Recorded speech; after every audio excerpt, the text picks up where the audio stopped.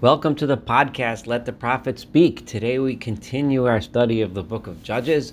Yesterday we learned of our first judge, Othniel ben Kenaz, and how he saved the people from the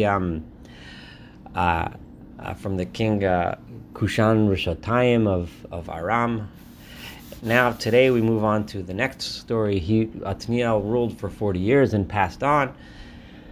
And then in verse 12, after he passed on, in the pattern which is going to continue to repeat itself, of Vayosifu b'nei Yisrael asos hara be'enei Adonai, the people of Israel continued to do bad in the eyes of God. Vayichazek Adonai et Eglon melech Moav al Yisrael. And now a new enemy rose, a king by the name of Eglon, who was the king of Moab, the Moabites, and he ruled over the people of Israel. And the reason why he was able to rule over them is because because they were doing bad in the eyes of God. And then this king Eglon had got himself some allies to oppress the people of Israel. Vayesof Elav et Bnei Ammon, the Ammonites gathered together with him, Va'amalek, and the Amalekites. Vayelech vayaches Yisrael, and they went and they struck down the people of Israel. Vayirshu et Ir HaTimarim, and they occupied the city of palms. Generally, the city of palms is identified with Jericho, with Jericho, which had been conquered by. It was the first town conquered by the Israelites in the famous story we read about in Joshua. But now it was reconquered by Israel's enemies. Vayavdu b'nei Yisrael et Eglon melech Moab shmona esrei shana. And for 18 years, the people of Israel were subservient to the king Eglon, the king of Moab, of the Moabites. Vayizaku b'nei Yisrael al Adonai. Of course, when they were suffering, that's when they turned to cry to God. So now, Vayakam Adonai Lohem Moshiach, God established for them someone to save them, a Moshiach. A Moshiach is quite a title, someone who brings about salvation, saves the people from those that are suffering. And this time his name was Ehud ben Gera ben Hayamini. His name was Ehud, the son of Gera, who was a Benjaminite. He was from the tribe of Benjamin. He was an Iter Yad Yamino. He was a person whose right hand was on the other side, meaning he was the left-handed man. Why is this important? We'll understand as we read through the story. It's not just, it would seem like a pretty minor detail, but it's not so minor as we read through this. So, he was a left-handed man. Vayishlechu v'nei Yisrael biyado mincha, and the people of Israel in order to try to save themselves from the suffering under the king Eglon, they sent an offering, a gift, to the king Eglon, maybe a bribe, Melech Moab, the king of Moab, maybe to try to get him to relieve them of some of the tax burden or that he was burdening them with. So Vayaslo Ehud Cherev, and Ehud had a different plan. He wasn't going to just bring an offering to him, but rather he had a plan and an idea, which was as follows. He made a sword which had two edges. Gomed Arka, it was a Gomed long, which is presumably small enough to hide, but large enough to do the damage he wanted it to do. Vayachgor osa mitachat limadov, and he girded that belt underneath his clothing. In other words, it was hidden. Al yerech yamino, and he did it on his right thigh. So remember, because he was a lefty, one would expect him to put his weapon on his left side so he can draw it quickly. But he hid his weapon on his right side where people would not expect it to be. Vayakrev et hamincha leEglon melech Moab, and he brought this offering, this gift, to Eglon, the king of Moab.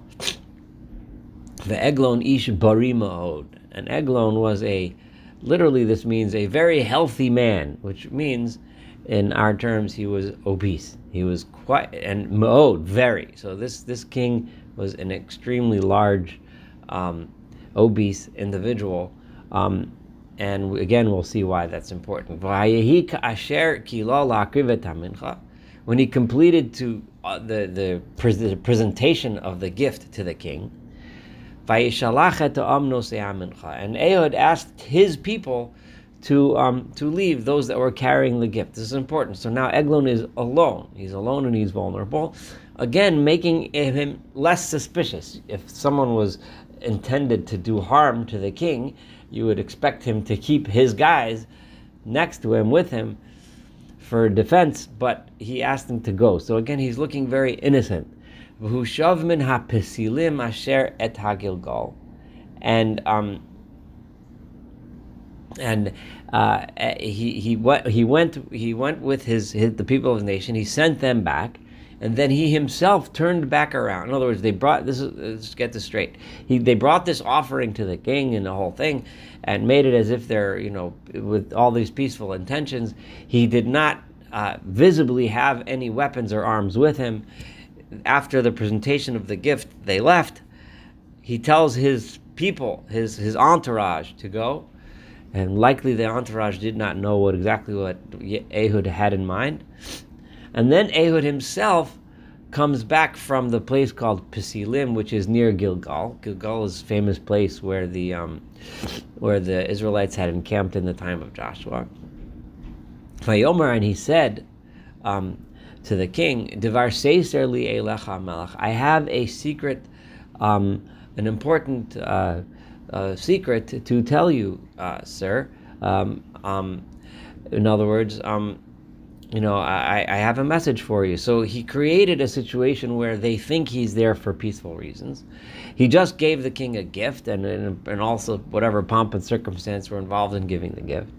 He doesn't have his helpers, his soldiers, his entourage with him, so he's alone and vulnerable, and does not appear to be a threat. They don't see any weapons on him. So the Vayomer Has, the king says, quiet.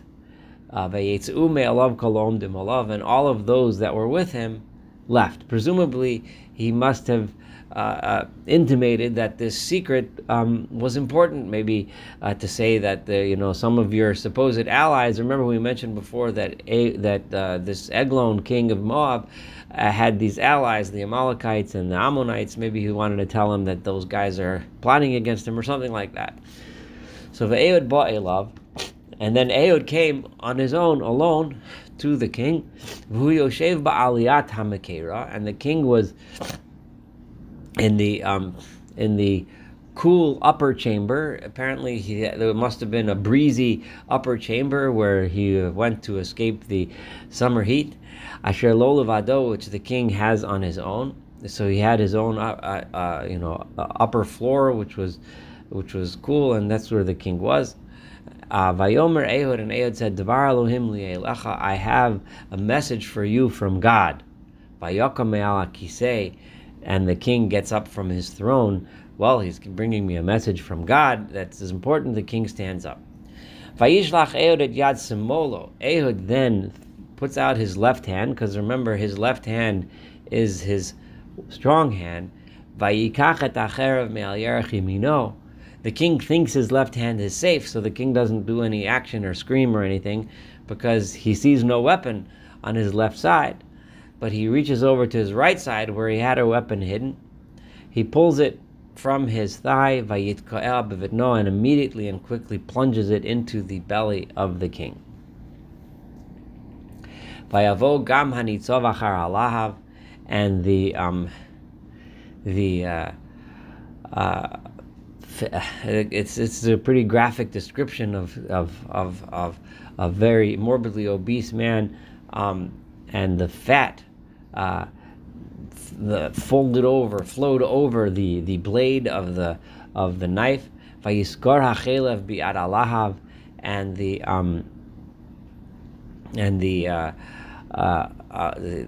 fat closed over it, so he was so fat that the entire knife was engulfed within his belly. And remember, it was a two-headed blade, because he wanted to do as much damage as he could. Kilo shalaf acherev mi bitno. He didn't pull it out of his belly, but he just left it in there. Until his guts started to pour out. I apologize for the gore involved, but this is how it's described in the verse. Vayetze Ehud, and the image of him being so morbidly obese is also, it's important for the story. That he was the oppressor, and he was fat. He was oppressing the people that were obviously, imagine that they were thin and they were suffering, and also the idea that he did not have a lot of mobility, so he couldn't really defend himself or say anything, which made it all the more easier for Ehud to assassinate him.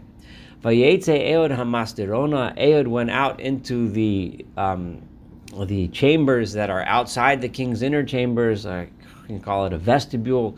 Vayiskar dal toto aliyah ba'ado, and he closed the doors behind him. So again, to delay people from discovering what he did. V'no'al, and then he locked them again to give him more escape time.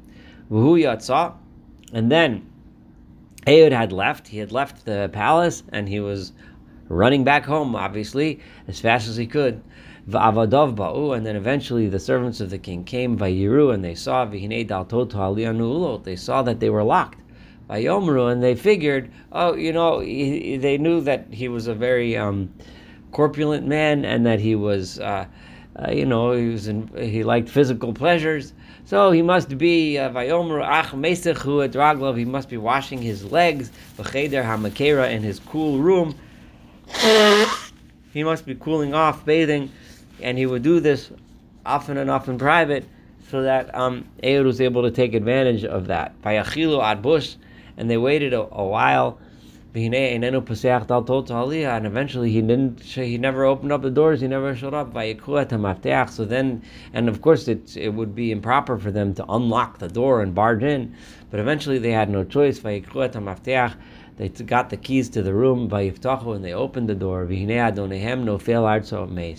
And their master, their king, was fallen dead on the floor. So this had given Ehud time to escape. Verse 26, Ve'ehud nimlat ad hit mamahum, right? Ehud had escaped during all this time while they had delayed, right? Hit mamea is to delay. It's kind of onomatopoeia, as they say, where the word almost sounds like hit maha mea, right? Like it's a repetitive word that's just, stuttering, schlepping around. While they were wasting time thinking that their king was bathing, Ehud was running. Vu'avarat ha'psilim, and he had already passed the place of Pisilim, which clearly brought him closer to home territory, closer to safe territory. Vayimalet ha'seirata, and he escaped all the way to Seira. Vayihi b'vo'o, and it was when he arrived back home, Vayitkaba shofar b'har Ephraim, and they blew out with the shofar on a message of triumph from the mountains of Ephraim. Remember, he was a Benjaminite, but the Ephraim tribe was a primary tribe. The Ephraim and Yehuda were the two main tribes and the leaders' tribes, and Har Ephraim was a place of leadership. And then, after he had assassinated their king, the people of Israel came down with him from the mountain of Ephraim, and he led them. And he said to them, Ridfu acharai, chase after me, in other words, follow me. God has placed your enemy at Moab, the people of Moab, b'yedchem, in your hands. And they went down the mountain and followed him. And they captured the fords, the crossings of the Jordan River, which crossed from the west bank of the Jordan to the east bank where Moab was. And they did not allow anyone to pass. So in other words, they took control of the borders, and they got rid of the people that used to rule over them. And eventually they led to battle where they struck down the Moabites. They killed 10,000 soldiers. Kol Shomein, these were all big, fat men. V'chol ish chayil, and all of these men of strength and power. V'lonim, not ish, not a single one had escaped. V'tikana Moab bayomahu, and the people of Moab were subdued in those days, Tachat Yad Yisrael, under the people of Israel. V'tishko ta'aretz shmonim shana, and the peace that was gained by Ehud lasted for 80 years. So this was the story of Ehud, the second of the leaders of Israel in this period of judges. So we have now learned about Othniel. We have learned about Ehud, and there's a single verse of another one, which we'll read it because it'll conclude chapter 3. V'acharav, and after that 80-year period of peace that was secured by Ehud, it didn't necessarily say that Ehud lived for 80 years, but the peace that he secured lasted for 80 years, and he was the judge of Israel for a period of time. And all we know about Ehud is the story that we just learned. We knew that he was a clever assassin, he was a solid military leader, and he was called a Moshiach, a savior, so presumably he was a righteous person. But that's all we know. Shamgar, we don't have any other biographical detail, but the next judge we're about to read, we have even less. V'acharav, and after him came Shamgar ben Anot, was Shamgar the son of Anot. Now notably here, it does not tell us which tribe he came from. There are theories that he was from the tribe of Simon, a book that by the Koren Press in the Maggid series of Tanakh by Michael Hatton has a pretty good argument for why he believes that Shamgar was from the tribe of Simon, of Shimon, but the pasuk doesn't tell us. The verse doesn't tell us which tribe he was from. Vayachet Plishtim, and he struck down the Philistines, 600 men, b'malmad habakar, and how did he do it? He did it with his ox goad. Malmad habakar is basically a pole that while they were